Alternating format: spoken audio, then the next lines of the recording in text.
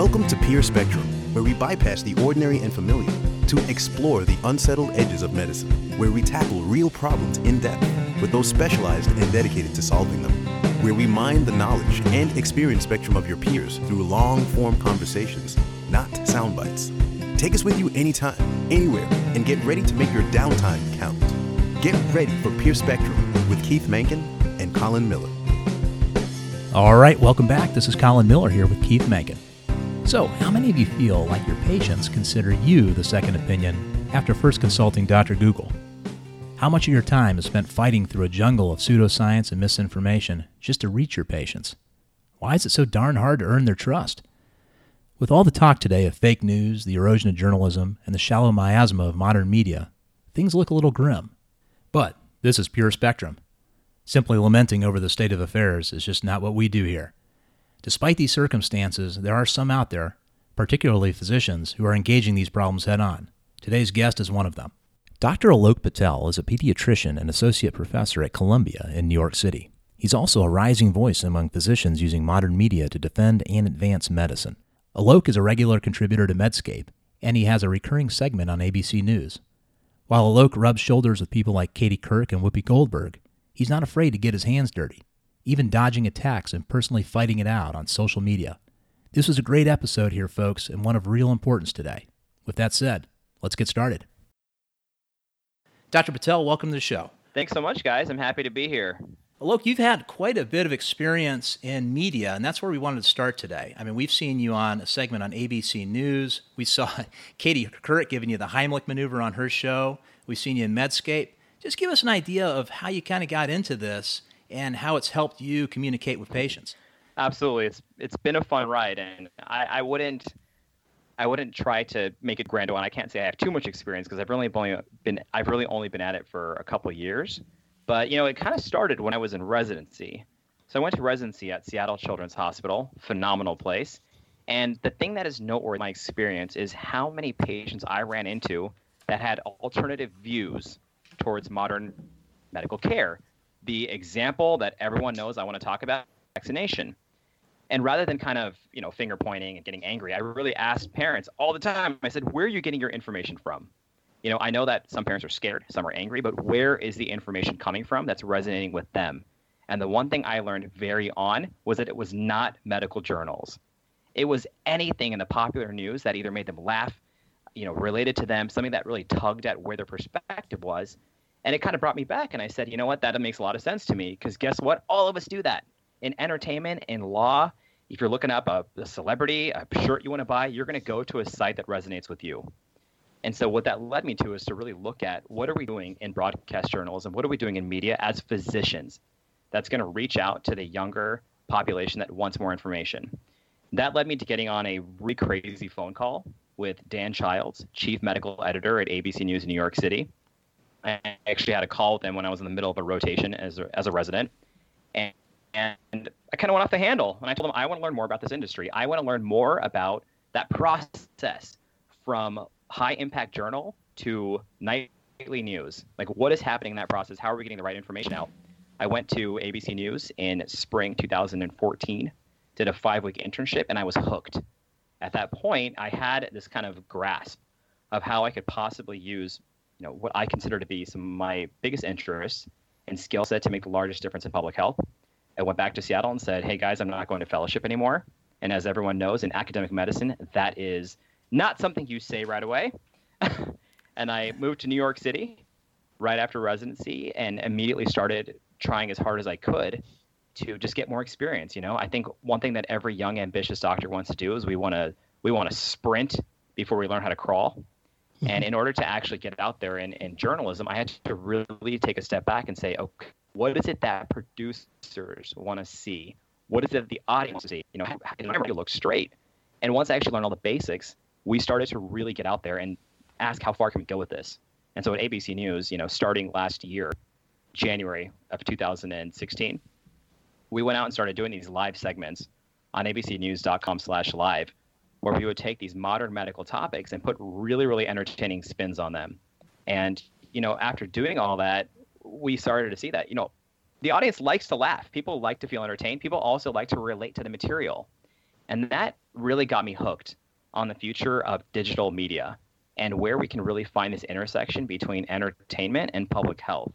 And obviously, along the way, writing is really a big medium to not only get your name out there, but I got interested in writing because it helped me really articulate my thoughts. And, while we were talking about video projects at ABC in early 2016, I really learned that writing is not only a way to get your name out there, but it's also a way to kind of take all these thoughts that we have, all these experiences, and put them down in 600, 700 words. Because to be honest, anyone that actually studies their field can ramble for a long time. That is not what the consumer wants. And learning journalism, getting experience with various companies, and kind of learning how do you get people to read an article has been completely enlightening. I know everyone has been to a ground rounds presentation in a hospital. Everyone's been to a lecture. It's pretty esoteric information. Now try taking that topic and, invert the pyramid and make the first paragraph your grabber, your conclusion, and your motivation for someone to read the entire article. Do it in 600 words. It's not easy. People spend a lifetime learning how to do this. And for me personally, learning how to do that with difficult medical topics has just opened up a huge door in learning how to pitch anything in short form. And, that really gets producers excited. It gets people in the creative industry excited too, because I think people are finally trying to see, hey, we can take this crazy health topic and turn it into a 1, 2, 3 minute video on Twitter. And just by being involved in this industry, that's how I wound up getting in touch with companies like Medscape, Doximity, ABC, and a few other outlets, because I think people are finally trying to realize that, health influences us every single day, more so than other topics that have more of a viral impact. So all the organizations you just mentioned, I think, are pretty well respected, at least amongst our audience. But when you go online and patients are searching for information, there's a lot of noise out there too. How do you break through that, especially when you're trying to compete with, pseudoscience nutritional advice, people who aren't qualified to give advice but have a bigger audience? How does ABC, how does Medscape, and how do you break through that noise to build credibility and build a connection with the audience? Yeah. So this is not a 7-hour podcast, so I'm not going to dive into the weeds of my thoughts here. And I also just have to say that the way I respond to this is solely my opinion. This is not something that is endorsed by any company I work for. This is just where my thought process is. So the number one thing that I think any type of medical journalism outlet does not do well is that we don't actually look where our audience currently is. We pay a lot of attention to where we want them to be. What I mean by that is, especially with physicians, I'm going to blame my own kind. It makes logical sense to us when we write a paper that somebody on the internet should read this and say, oh my gosh, that makes total sense. This study improved this outcome by 80%. Everyone should understand that. But that's not the way it is in the real world. What we need to do collectively to break through the noise with these industries is you need to actually take a step back and say, hold on, what is the pulse of our audience? What do people care about? What is trending on Twitter? What is the patient population in the Midwest that may not have gone to these conferences and read this article? What do they actually think? And I think the most important case study is the 2016 election. We didn't necessarily, the election was not necessarily won on traditional standards. And I hate to bring up that election when I'm talking about public health, but not every public health fight is going to win solely on evidence-based logic. And so one huge example I'll give you, which some people in the audience might get mad at me for bringing up this topic, but I feel like the number one thing physicians write about on physician-based blogs is burnout. Every physician writes about burnout. Everyone has a burnout story. Everyone thinks that burnout is this massive catastrophe, and it is. It really is. However, try to flip the switch a little bit. How are you gonna engage a single mother living in the Bronx that works 3 jobs about your physician burnout? You're not. She doesn't care.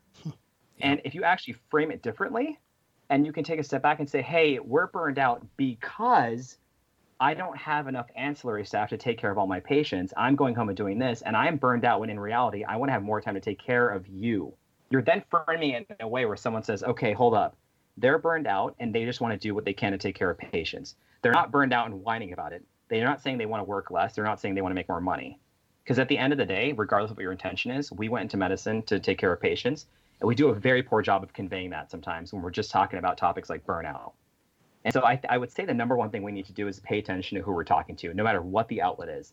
The second thing, and this is probably one of the most important topics when it comes to physicians getting involved on social media, whether it be through an article that's shared from one of those websites, or if you're just on a Twitter handle, is to avoid the echo chamber. I think it's actually a physics term, but the term we use when we say echo chamber now, what I mean is that if you are followed on Twitter, or if your audience is a bunch of like-minded people, by saying an opinion everyone agrees with, you're going to get a bunch of likes and tweets, but you're not going to change a single opinion. And so, congratulations, you got your name out there, you wrote a funny article, you made someone smile, but you're not necessarily going to engage anyone. And so I think it's okay for these outlets and for any physician out there that's writing for them to take a step back and say, you know what, how do I take a stance, or how do I frame this in such a way that someone might not agree with? Someone might actually get out there and say, hold on, this is why I don't agree with you, but here's my opinion. That is actually how we drive a meaningful conversation on the internet. A great example of that is when we talk about healthcare reform. If you go on Twitter right now, or if you write an article that says all Americans should have healthcare insurance, no one is going to write back and say, no, they shouldn't. But if you go out there right now and say, this is why the Affordable Care Act, is going to X, Y, and Z, or this is what we should do differently, or this is why the current system doesn't work, you might actually get someone to read it and comment and say, I don't agree with you, because doing that is going to change X, Y, and Z. And so I think avoiding the echo chamber is very important. We do not do a good job of doing it. And I see that anytime you follow a very popular public health account on Twitter, they will just blast articles and say, new study shows this. Why not frame the first headline and say, here's how this study affects you? Just to take into account that, people are looking at hundreds of articles, hundreds of videos every single day. Why should they stop and read yours? All right, there's a lot to unpack there, and I do want to come back to Twitter, and I want to talk about this mass media echo chamber. I mean, I agree with exactly what you're saying, because we see it every day. Let's go to a specific example here. So if we're back to the patient, and let's look at vaccines. We're all in agreement here on this, so it's not a vaccine debate. But if your goal today or next week or through the next few months is to counteract the anti-vaccine hysteria that's out there, how do you address that specific issue? How do you connect with patients? And how do you do it in a way that's meaningful but also measurable if you were going to take that one goal? If I was going to take that one goal, which should be a massive goal of every single pediatrician in this country, every single physician in this country, the first thing we got to ask ourselves is why it even exists. Why is it that there is an anti-vaccine population in this country? Why is it that there are still people out there that don't trust modern medicine? And you're not going to get there by trying to find some, statistically based study. You're just not going to. You're going to get there by actually thinking about the economics of health, the economics of human thought, and saying, why do people think the way they do? And so if I was going to tackle that, the one thing that I would do, one thing that I like to do is to engage them, not with anger, not with satire, not by making fun of them, but simply asking, why do you feel this way?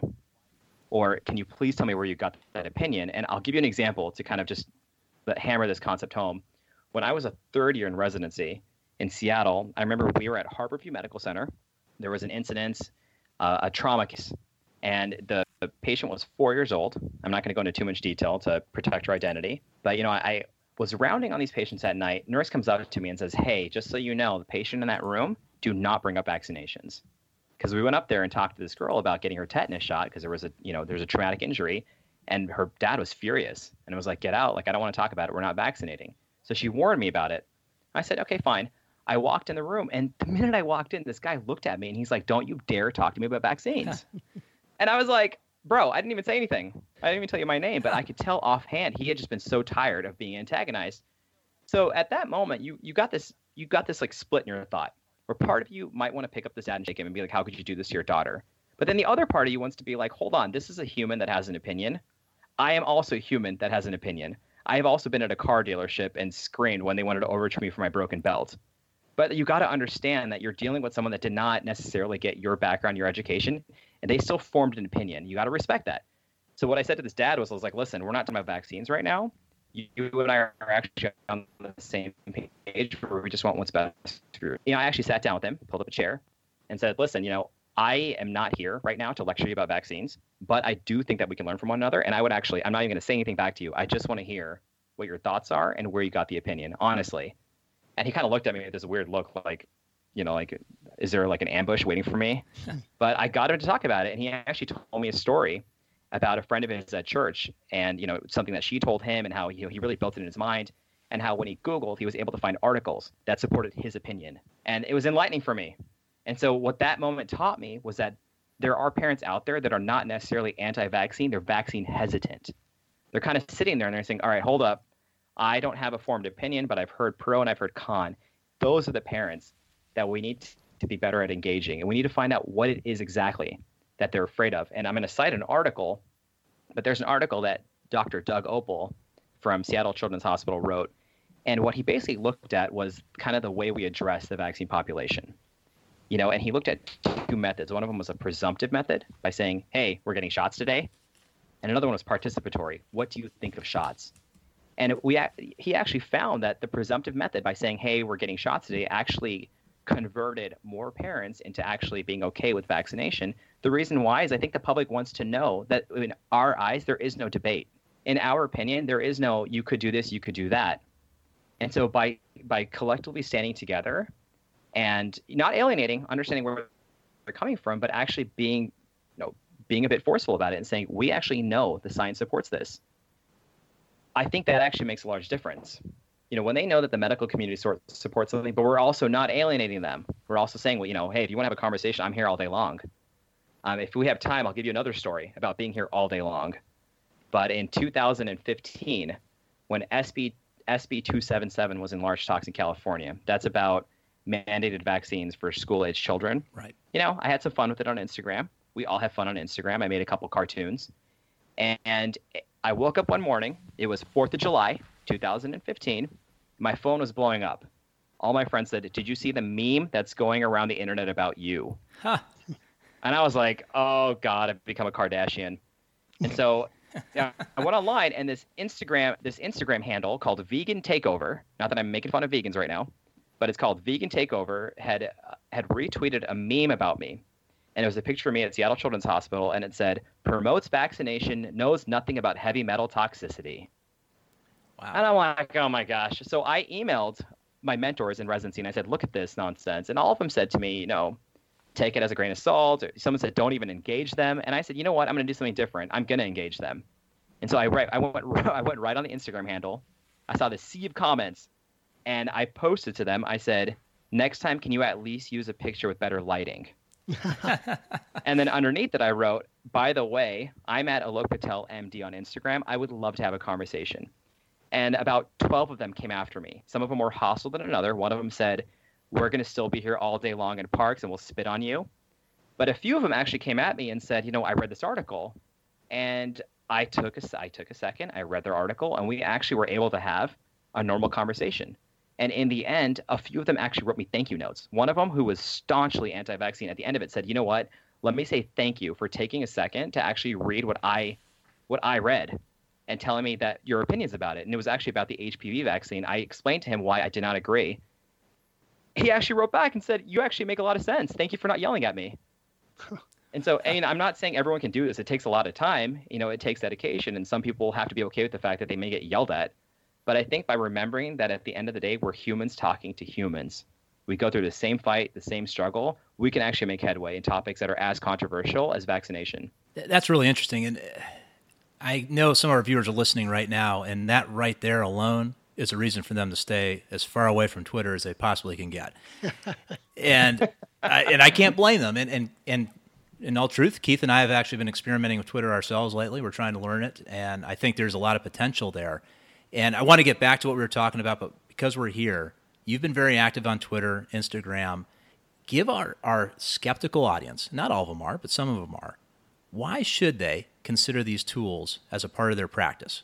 What is actually valuable about them? Because some of them do think, I could be humiliated online. I could have somebody take control of my conversation or my message. I don't have the time for this. What would be your argument just why they should give it a shot? Yeah, I would agree with people that would be afraid of Twitter and what would happen. And what I openly tell some of my older colleagues that don't want to go on Twitter is you're not going to get in trouble unless you go asking for it. A large reason why some of my mentors tell me not to engage with a controversial audience is because they're going to come after you. So just don't engage with them. If that's not your cup of tea, don't. But what I will say about Twitter is there's a lot to learn about what the average person is thinking right now. And especially when you have things like tweet chats. where people are on Twitter all across the world and sharing articles and thoughts about specific health topics, there is a lot to learn about what people actually care about. Because the truth is, not every story that comes across a producer's desk is actually going to be important to a consumer. And like I mentioned earlier, we don't really understand that in health. But things that trend on Twitter, as stupid as it may be, are actually important to our audience. And they actually are important to public health. And so, if we see a new policy enacted that regards healthcare legislation, you can actually go on Twitter and see what the pulse is right now. You can actually go on Twitter right now and say, wow, this is what everyone thinks. This is the tweet that got the most retweets. Whether I like it or not, that's actually what this internet generation is feeling. And so it depends on what your exact practice is all about in medicine. But for those physicians out there that are in a private practice and are trying to recruit patients, social media is a phenomenal place to show that you have a personality and to actually show that, hey, I'm a normal person and you can come to me with whatever opinion you have or whatever background you have, and we can actually have a normal conversation and form a bond. I think that's very big for this generation that is on Twitter. It goes back to the saying I said earlier. It's not where you want your patients to be, it's where your patients are. And if they're online and they're looking at Snapchat, they're looking at Instagram, they're looking at Twitter, they will resonate with a physician office that's on there that has pretty aesthetics and a cool personality. That's why some of these larger hospitals and larger organizations actually hire social media people for marketing. People want to see stories on Twitter and Instagram of patients. They want to see patient testimonials. They want to see videos. They want to feel that they're going to go somewhere that actually gets them. And that's what I would say for anyone that's involved in branding and wanting to know that they're a doctor that understands what people are all about. Now, if you're someone that enjoys a firefight like I do, and you actually enjoy this stuff, Twitter is just a great place to engage with people that you may not get access to. So through Twitter, I've been fortunate enough with ABC News and Dr. Richard Besser, who's now at Robert Wood Johnson, to interact and ask questions directly to healthcare leaders all over the world. I mean, these are people with the CDC, the WHO, with UNICEF, the Gavi Institute, name it. And I've actually gotten to ask directly a question, get an opinion, share an article. I've been able to share an article that I've written to people all over the world and kind of hear their thoughts about these things. You just can't do that without Twitter. It's a very phenomenal use of it. The Melinda Gates Foundation will send out articles all the time, and you can read these testimonials from people that are in the field, doing the practice that we do every day, but in different populations. It's just a great place to be. And then the last example I will give about why I personally enjoy Twitter so much is we keep talking about controversial topics. And I will tell you that if you go on Twitter and you talk to anyone that's in the anti-vaccine category, you talk to any e-cigarette lobbyist, oh my gosh, e-cigarettes. You talk to people that are pro-gun, so that are anti-gun advocacy, you will learn a lot about where they're getting their information from. And what that does in turn is it really helps me frame my next discussion.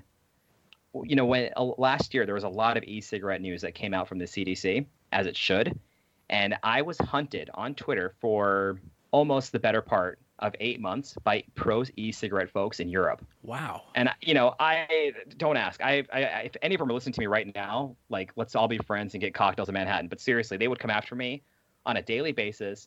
And the only reason why I was okay with it is I learned a lot about what they're actually peddling, what the marketing actually shows to the teens that see e-cigarettes as safe. I was like, oh my God, I get it so much more now because the opposition came and showed me their secrets. I mean, when they're coming after you, are there ever personal attacks? Is it mostly just bogus studies about nicotine? I mean, what are they doing?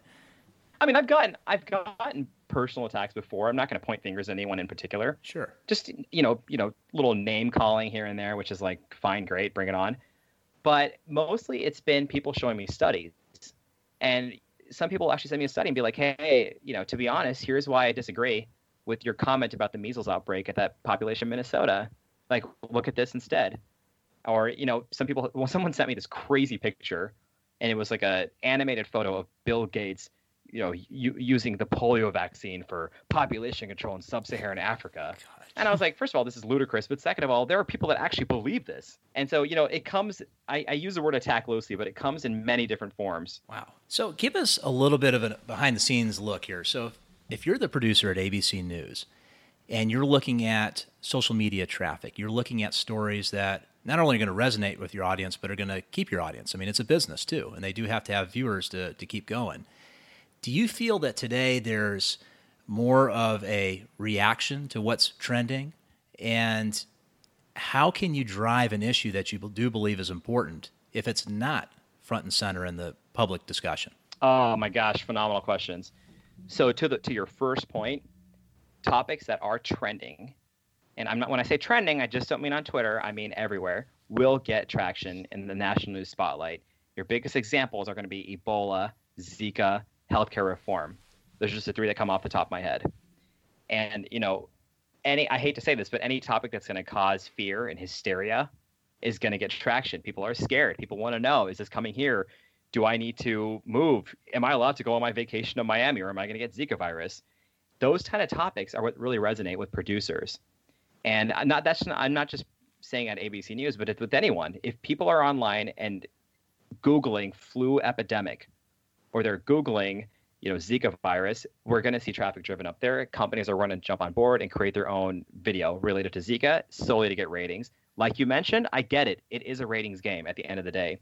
So keeping ratings in mind, going to your second point, there are, as any physician, any scientist, anyone in this industry can attest to, there are so many more articles and studies that come out there that get no actual traction than we can even count. I mean, almost every day there's a study that I wish would be front and center on USA Today that will never get picked up. And the way I personally think that we get those to the limelight is we have to look at what actually resonates with our viewers. If we're not going to use a bogus headline and scare people, which I don't endorse, we got to make them laugh. We got to make them cry. We have to make them relate to it. We have to give them something to attract them other than wagging a finger of biostats in their face. And so personally, and everyone can attest to this, any video online of a baby elephant running through water is going to go viral.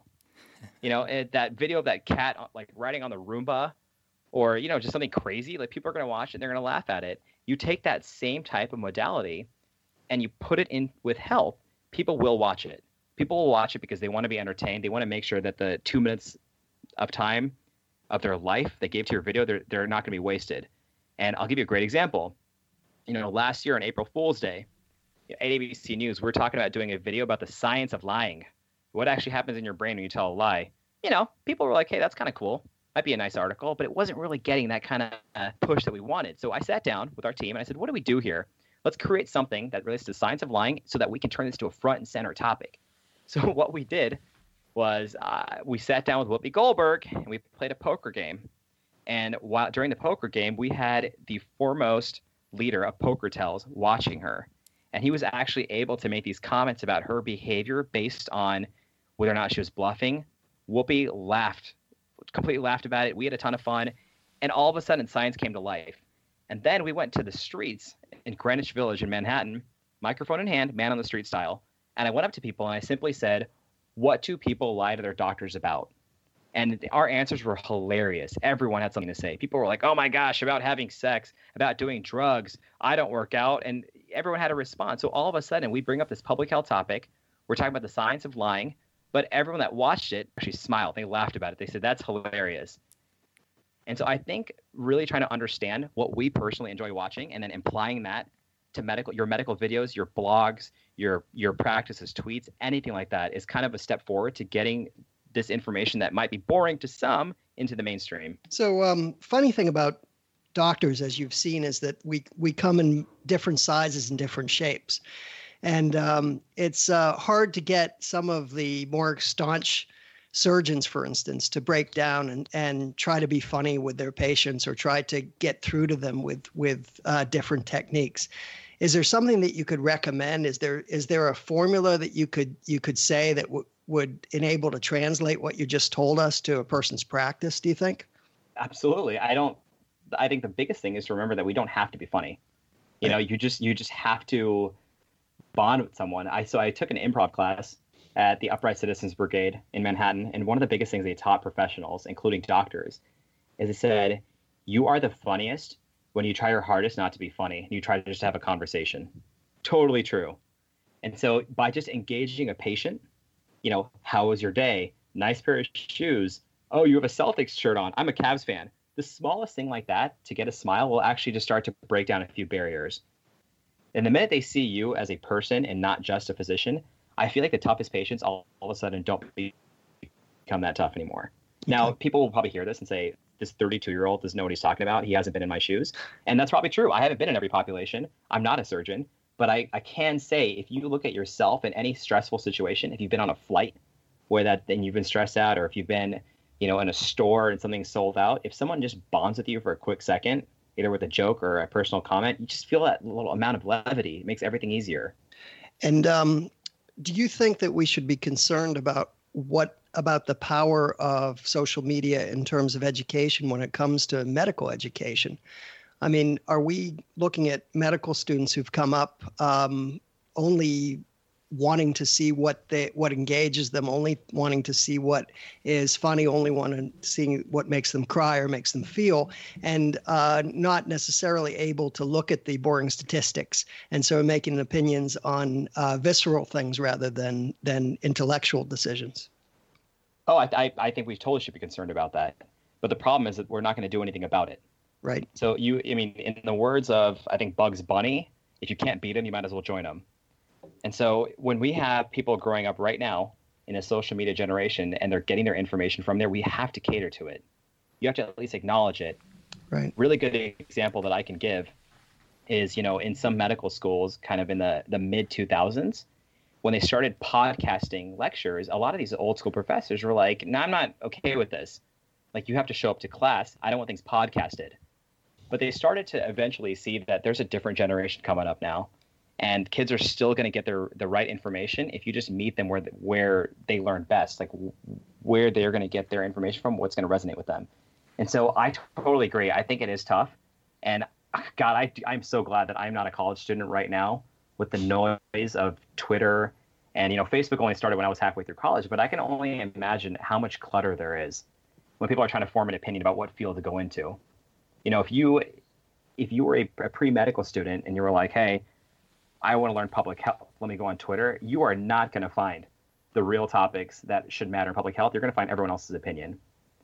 And if we recognize that and we can properly mentor people, I think we can make headway. So you made a good point. This is not going away. And really, it's not unlike having a website about 10 years ago. If you were a practice without a website, you could make it 10 or 15 years ago. Now you have to have one. And really, social media is becoming the same way. You have to have a presence out there, because if you're not there, they're not going to see you. So I think for our audience who are starting to jump on board with that kind of thinking, say, okay, I'm willing to consider this. They're also listening and thinking, wow, that's pretty cool. Have Whoopi Goldberg come on ABC News and do a segment with you. But that's not, obviously, I don't know Whoopi Goldberg. I don't think Keith does. Maybe he does.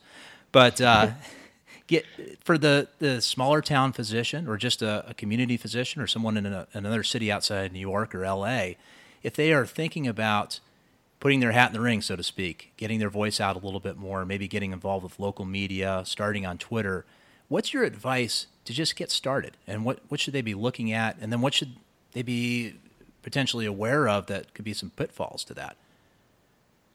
Absolutely. So, I got to say, I'm by no means an expert at Twitter. And I also am not, I don't have like 10, 20, 30,000 followers. But I think the first thing that I would tell any physician, which I've got some older physician friends, and they've asked me, why should I be on Twitter?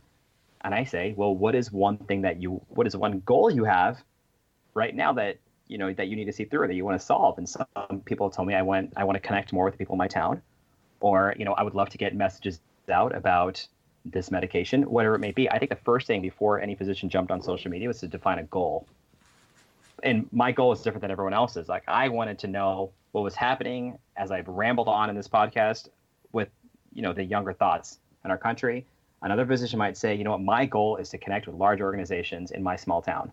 And what physicians need to realize is every single major organization has a Twitter account. They all do. And it's the easiest way, aside from walking into their office, to bounce an idea, bounce an article, say hi to, respond to. It's a great way to connect with people. So I would honestly say that taking a step back and saying, this is my specialty, this is my practice, what is it that I need to get out of marketing? So at the end of the day, Twitter is a phenomenal news channel, but it also is a great way to connect with anyone. If you were to have that tool set, what would you do with it? And I think when people can start to step back and answer that question, they start to really say, okay, like that's a way to go. And then avoiding pitfalls, like I mentioned earlier, there's not going to be a huge pitfall unless you go looking for one.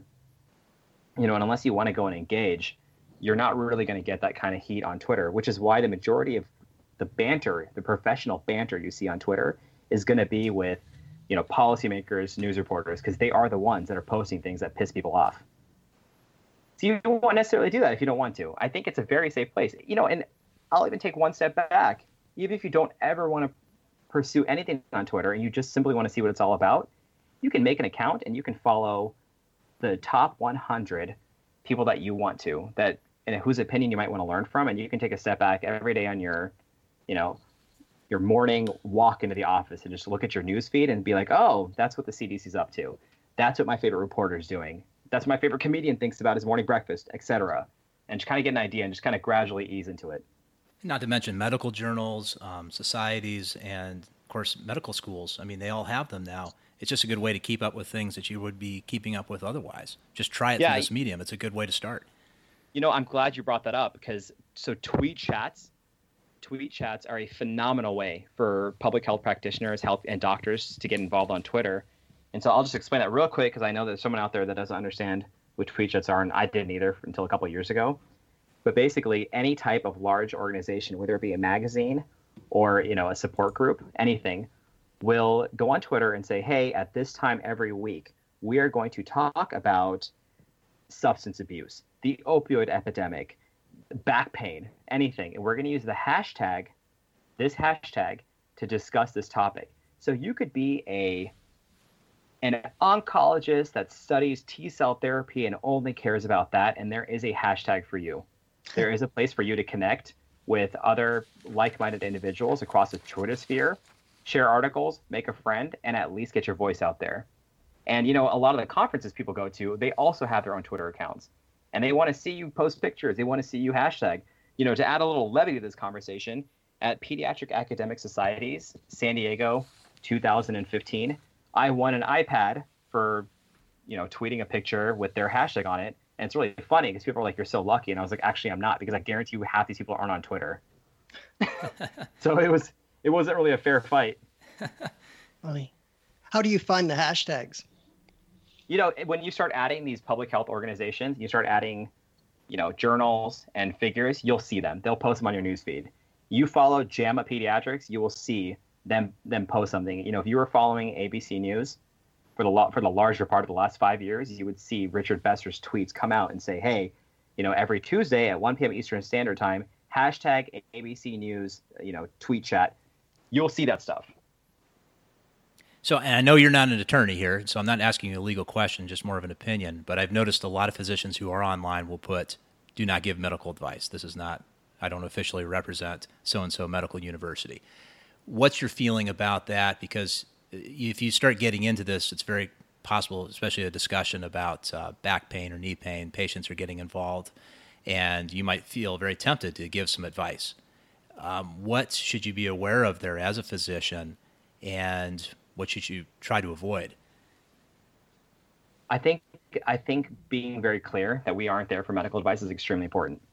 I know a lot of us don't enjoy how much we're kind of pushed around by lawmakers and by what the actual letter of the law is in this country. But truth be told, we would never want someone on Twitter to read a tweet and say, oh my gosh, this article is everything I need for back pain, and then have an undiagnosed paraspinal tumor. That is an extreme example. But Twitter is not for medical advice, and you can't assume that everyone knows that. And we see it. People will tweet questions. People will tweet things to doctors and will say things like, my child has been doing X, Y, and Z. What do you think? And you're like, oh my gosh, this is not the forum for that.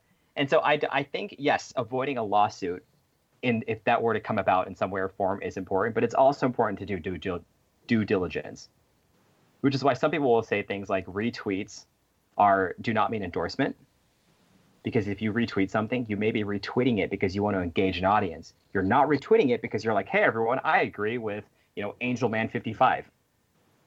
And so we do need to protect, our institutions. We do need to be professional on Twitter, and we do need to make sure that we're not trying to, skirt people away from actually seeing their primary care doctors and taking care of themselves.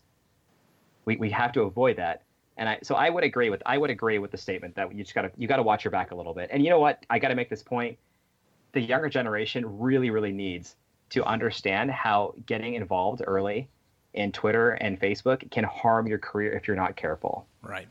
I mean, that is something that I can't tell you how many residents we talk to about that. And to this day, I still see tweets and Facebook posts that violate HIPAA.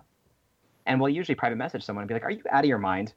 And these are people that are not reading about the 15 identifiers that are legally binding for HIPAA compliance, and they will post things and be like, "Oh my gosh, this 16-year-old girl, got drunk and do X, Y, and Z, and now I have to go to work." And you can be terminated for doing that. And so that's a little different than your question about medical advice. That's called, you got to maintain HIPAA. Like HIPAA in the Twitter sphere and Facebook is huge. And, there was just, I'm not going to go into the specific story, but there was a nurse in New York City who was actually fired recently, and it was off an Instagram post. And so you can't assume that people are going to look at your post and be like, "Oh, it's innocent." If it can violate someone, this is America, someone will sue you. We sue people for everything here. And that's a good point. On the same token, if you have a social media person who could also be your front desk manager at the office, actually managing your account, you've got to watch them as well. You got to be very careful about what they're doing on there. They may be very well-meaning and trying to help a patient, but they may inadvertently violate HIPAA, patient's privacy, or potentially put your practice at risk, right? Yeah, absolutely. And I think at the end of the day, it's what people told me when I first started trying to get in more of a public sphere and share my pain. People are like, just use your brain. And one person even told me, they said, I want you to assume that your chair of pediatrics is reading every tweet and every Facebook post you have. So you know what, if you're posting something at a beer pong party, you may not want to, because your chair will probably look at that and be like, "Yeah, he's not mine anymore." And so honestly, I think the majority of people that would work in an office setting and be willing to manage a social media account are hopefully aware enough about that, unless they want to sabotage you. And if they want to do that, you're in trouble, and I can't help you. Well, we're going to move on to some of the other things that you're working on right now as we finish up. But one more question, because this is important, and I've followed you online, and I've read some of your posts. I know you're not afraid to go ahead and engage in political discussions or engage in some of the issues that are going on. So my question would be, one, I think I know the answer already. Do you think physicians should be vocal in these areas? And when they are, just as you are, what should they be very careful about? Because it can be very tempting and emotions get high when we start talking about this, especially with all that's going on in the news today. Just tell us about your thoughts about physicians voicing their opinion in national healthcare debates and in politics. Oh, man. Aside from the fact that some physicians don't have the time to, I think every single physician should be vocal when it comes to politics and when it comes to all things related to the healthcare policy that govern our jobs. And if any physician says, "I don't want to be involved," they have to then admit that they obviously don't care how their job is steered by healthcare reform, which is not the case. If it's reimbursement you're worried about, burnout, your ancillary staff, how many patients you see a day, all that stuff, it inevitably is going to be shifted a little bit by healthcare reform. And so physicians need to realize that policymakers, voters, they're kind of pushing us around a little bit. And it's affecting our ability to take care of patients. And so I think the first thing that physicians need to realize is that we do not have the loudest voice when it comes to this topic. We just don't. If you actually go in and you watch your nightly news, or you go and look at any of your online sites, you're going to see very big, broad headlines. You'll see something like, "The majority of physicians don't agree with the American healthcare plan." Great. I'm glad the majority don't agree, but give me some specific stories. Give me an anecdote. Everyone knows that anecdotes stick. If someone sees a story and they're like, "Wow, that's me," that actually makes an opinion. The New York Times wrote a great piece a few weeks ago, and they profiled several people with a pre-existing condition. And they talked about how their conditions would change before and after a potential ACA repeal. Now, if a physician was out there and said, "Hey, let me tell you exactly how my practice changed after Obamacare," or "Let me tell me how my practice has been negatively affected," or anything, a personal story, that actually makes a very big impact. And, to be honest, I don't feel that most physicians should be scared to share an objective story. if it actually happened to you, if it actually changed the way you see patients, if it changed your follow-up, share the story. Not everyone can actually read a healthcare bill and immediately put two and two together. As far as being careful, I really, really don't like this reality, but some physicians, and I'll give you an example, are actually afraid of their governing bodies. And the example I'll give you is we made a video a few weeks ago around the time when, things were reaching a boiling point in good old Washington, D.C. about healthcare reform. And what the prompt was should the Affordable Care Act be tweaked or repealed? And I wanted to talk to physicians from all over the country. To be fair, I wanted to hear pro and con. I wanted to hear people that hated the ACA because it's fair. There are doctors that don't like it. And it's funny because some of the doctors that came out and said, you know what, I'm all for the ACA, but I can't do this interview because I work for a practice and the majority of the old dudes here are 100% against it. So I'm actually not comfortable. And that sucks. For lack of a more professional word, that really sucks because you all of a sudden you got these doctors that might feel a little hampered and don't feel comfortable actually voicing themselves because there is this body above them that's saying, hey, be careful because the people that are pouring money into this clinic will not like you if you go against it. And I respect that because at the end of the day, it is a business. But the way I feel we go around that is we have to get out there and tell more personal stories. We have to get people to connect with what we're going through on a daily basis. This goes back to this first thing I was talking about when I said I'm not the biggest fan of these burnout articles. But if you were to write how this proposal will lead to more burnout, someone would actually make a step back and be like, oh, okay. So you know what? Their clinic lost this level of reimbursement. Their patients no longer have follow-up. These patients are flooding the emergency departments. This makes sense to me now. And so I would respectfully ask all the physicians that have way more experience and knowledge and insight than I do to teach us young manic idealists their ways and get out there and share some personal stories. Because when we did this interview, I will tell you that what I heard from some of our veteran physicians was just enlightening. I mean, some of these guys that are in their 60s, 70s were telling me stories about healthcare as it has shifted from the 80s, 90s to present time. And that just has to be on the internet. That has to be something that everyone's reading every day. Are you and others who are doing reporting like yours, are you a clearinghouse for these stories? Should our listeners send their stories to you to look through and maybe start getting them into the media? If they don't want to go onto social media themselves. I'm not a clearinghouse. I wish I had that power. Maybe in like a few years, we will have some big brand and we can do that. But I am always open to chat with someone and kind of share ideas. I got to remind everyone that I'm by no means an expert, but I'm passionate about this field. And I think it's always a good thing to connect with like-minded individuals. I have some incredible mentors out there that have taught me a lot. People like Richard Besser and Doug Opel and Wendy Sue Swanson and Paul Offit and these. I've learned everything that I know from these mentors. And if I could share ideas or even mentor a medical student or someone that wants to get into this space, I'm always happy to do that. Perfect. We're going to get some of the links up to your Twitter accounts, email, and things, ways people that can reach out to you at the end of the show and, of course, on the show notes. We are getting close to the end of the show here, but we do want to touch on a couple more things. You're a busy guy, Alok. I mean, there's no question about it. It was tough to get you on. We were working on this schedule for about a week now.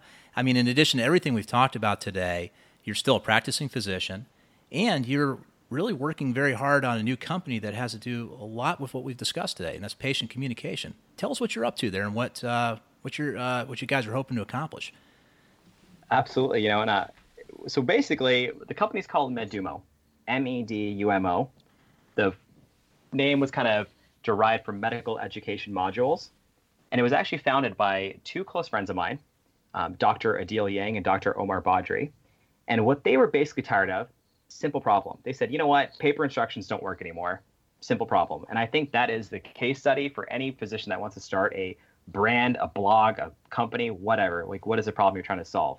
Sounds like Mark Cuban's Shark Tank. And so we got together, and over the course of about 6 months, I joined their founding team with about 6 other people. And we said, okay, we actually can quantify the problem with paper instructions. We can actually look to see these patient errors that cost healthcare dollars and healthcare time. And we decided, what if we built an app? But then we found out that, you know what, patients don't necessarily download apps. And they don't necessarily log into these fancy web portals. They just want the right education at the right time. They want it to be convenient for them. And so what we wound up doing over the course of last year is we created automated digital patient instructions for treatment and procedures that automatically go to your phone or your email if you prefer that. And we have found a phenomenal effect on user engagement. And the way it basically works is, like I mentioned earlier, is we ask patients, we said, you know what, how do you get your instructions? Why did you not follow through with that specific, medication plan? They're saying, I lost my instructions, or, I didn't have time to log into this thing. I called outpatient and no one picked up the phone. And so by just delivering the right text messages, they follow along with it. And the biggest case study that we have to date is we have over 2,000 patients enrolled right now at Brigham Women's Hospital in Boston for our colonoscopy kind of prep tour. What that basically means is when you go to your PCP or your GI doctor and you say, it's time for my colonoscopy, or they tell you it's time for your colonoscopy, your doctor can then say, hey, you know what, by the way, I'm going to text message you. I'm going to text message you the instructions for preparing your prep. And for anyone out there that's either gotten a colonoscopy or is a GI doctor, we all know that it's not the easiest thing in the world to drink that prep. And so we send them these automated text messages that guide them through the process. And we have found a huge reduction in the failed bowel prep rate for these hospitals. And this will equate to millions of dollars annually in, saving GI doctors from rescheduling things, saving anesthesia time, and small things like that. So, it's really funny. It's not a very complex solution, but it's extremely elegant delivery. And I'm not just saying that because I'm on the founding team. I'm saying that because sometimes the most simple solution works. We won the Boston Scientific Connected Patient Data Challenge in Boston. And, we got someone made a great joke. And they were like, you know what? You guys had the most simple solution. Why don't we just send patients text messages, make them automated? And, we're white labeled. And so hospitals can put their logo all over it because at the end of the day, hospitals want to keep their own patients. They want to market. And to any users out there, I am more than happy to have a chat about, either an indication for Medumo, or if anyone wants to chat about automated patient instructions. I think it really is kind of tapping into where patients are. We've talked to a lot of patients being like, I'm really busy. I have no idea how to prep for this. I have no idea what to do with this. And doctors are frustrated. They want a solution that's not that labor intensive. And so, by really investing this, we've learned a lot about patient behavior. It kind of makes me feel like I'm just getting into the world of economics, the way people think. We've learned a lot about patient behavior. We've also learned a lot about the very small ways we can improve clinician workflow. And at the end of the day, everybody wins. Hospitals win, patients are happy, doctors enjoy having their patients feel like they're empowered and like they know what's going on. And all the people that are in public affairs are like, hey, this is great. Our logo's on this it. is really cool. I mean, I'm looking at your website right now, and I see, do not take aspirin before your surgery. I'm just thinking how many times I've seen that happen and cause problems in the past with doctors I've worked with. Patients not following instructions and taking aspirin before the surgery. So it's not that complex of a message, but it helps. Give me an idea here. So is this just a standard set of text messages for a particular procedure, like a ACDF, or is this scraping information from the medical records? I mean, how are these messages actually tailored to each patient? Yeah, so what we do is we look at procedures that are high volume that tend to have a conserved set of instructions. So that could be anything from colonoscopy to knee and hip replacement to perioperative guidance to perinatal lab schedules. And we would build these instructions, these text messages, based off the conserved set of instructions, right? And so if any institution comes to us and says, hey, you know what? We've got X amount of patients getting colonoscopies every year. We have a 15% failed bowel prep rate. We then sit down and we look to what those GI doctors currently do to prep. We build up the text messages. And then when we actually sit down with the hospital, we spend about a 2 to 4 week period implementing this and making sure that the physicians actually like this set of texts that are going to go out. They agree with it. We can customize the logo. We can customize all the script. We can customize the video content. I can get your native videos on the text messages just to personalize it. And, some procedures, they don't need to have HIPAA compliant instructions. Colonoscopy, you're sending the same thing to every patient. We do have a HIPAA compliant company. We have a HIPAA compliant server, and we can tailor these things as somebody wants. It's all based on what the institution wants to do. So we make sure that all the content is vetted by, industry experts. And fortunately on our team, we've got a pretty strong back end of engineers and programmers to make everything pretty and work. But the co-founders were very big in making sure that clinicians were here, because anytime you build a company and you think it's a great idea for doctors, you got to make sure doctors agree too. Because some doctors are like, I don't have an extra 5 minutes to do this with my patients. And so we kind of kept that front and center. Doctors are happy. They like the content and it's not adding to their workflow. Well, the salesman in me wants to say, yeah, but think about the 5 minutes you're going to save by not wasting your time with this later. I mean, the idea makes a lot of sense. I wish you the best of luck here. I think this is really fantastic. Thank you. Yeah, it's good. We've got great things happening right now in the Northeast and slowly moving west. I'd love to tell you more about it, but I think it's non-disclosure. Fair enough. Well, we got one more question and we'll let you go. This is one we've done here for a little bit and usually turns into a really great question for a lot of people. But tell us about a patient who made an impact on you, changed your perspective, or somehow just kind of stuck in your mind. Could be recent or from a long time ago. So when I was one patient that's always going to stick in my mind, because not only does it tap into my side as a provider, but it also taps into this aspect of what would I do or what would I want for my child. As a reminder, I'm an inpatient pediatrician. And so, when we first started taking care of this patient, I was a resident and she was a teenager. She had renal failure. She lost a limb, yet she always maintained this amazing attitude. Used to laugh a lot with us. Every time we saw her around, she was making jokes. There's a video game out there called Call of Duty. She used to love to play that and absolutely annihilate every one of us on call. But we knew that she was suffering. And, she was from a small town and everyone in the small town knew her. I'm always wondering, how on earth would I be handling this if I was a teenager during the social media age? Because we used to sit down every now and then and she would tell me, she's like, the part about this that makes it the hardest when I'm living in the hospital and getting dialysis is going on Instagram and seeing my friends take trips, go to parties. On Christmas morning, they're, doing all this fun stuff. But at the same time, she still kind of maintained this great attitude. And she's like, well, these are the cards I was dealt. And that experience with her is never going to leave my mind, because I just remember we judge ourselves as doctors and we push ourselves and we take criticism and we all do it on some level of comparison to what the world wants for us or what we are supposed to be. Is that professional? Would someone think this about me? And we got these kids, especially these kids that are chronically ill, living in hospitals. They're dealing with this BS on social media on a daily basis, and their level of strength in that situation is beyond what I think any of us are going through when it comes to social pressure. And, the part of the story that really pulls at the heartstring, she recently turned 18, and she decided she no longer wanted to take dialysis anymore. And so she passed. But she passed away peacefully, and she passed away with years of experience in knowing what she personally wanted. And that, again, gets to me because I think about patient autonomy. And I think about really taking a step back and removing the medical textbooks and removing everything we learned in medical school and just taking a second and just listening to someone and being like, what are you actually going through every day? Yeah, you come to the hospital, we cheer for you. I'll play Call of Duty with you for hours. Everyone calls you a hero. But when you're by yourself, what are you actually thinking? I can visit patients and give them balloons and cake pops from Starbucks all day long, and that's only going to go so far.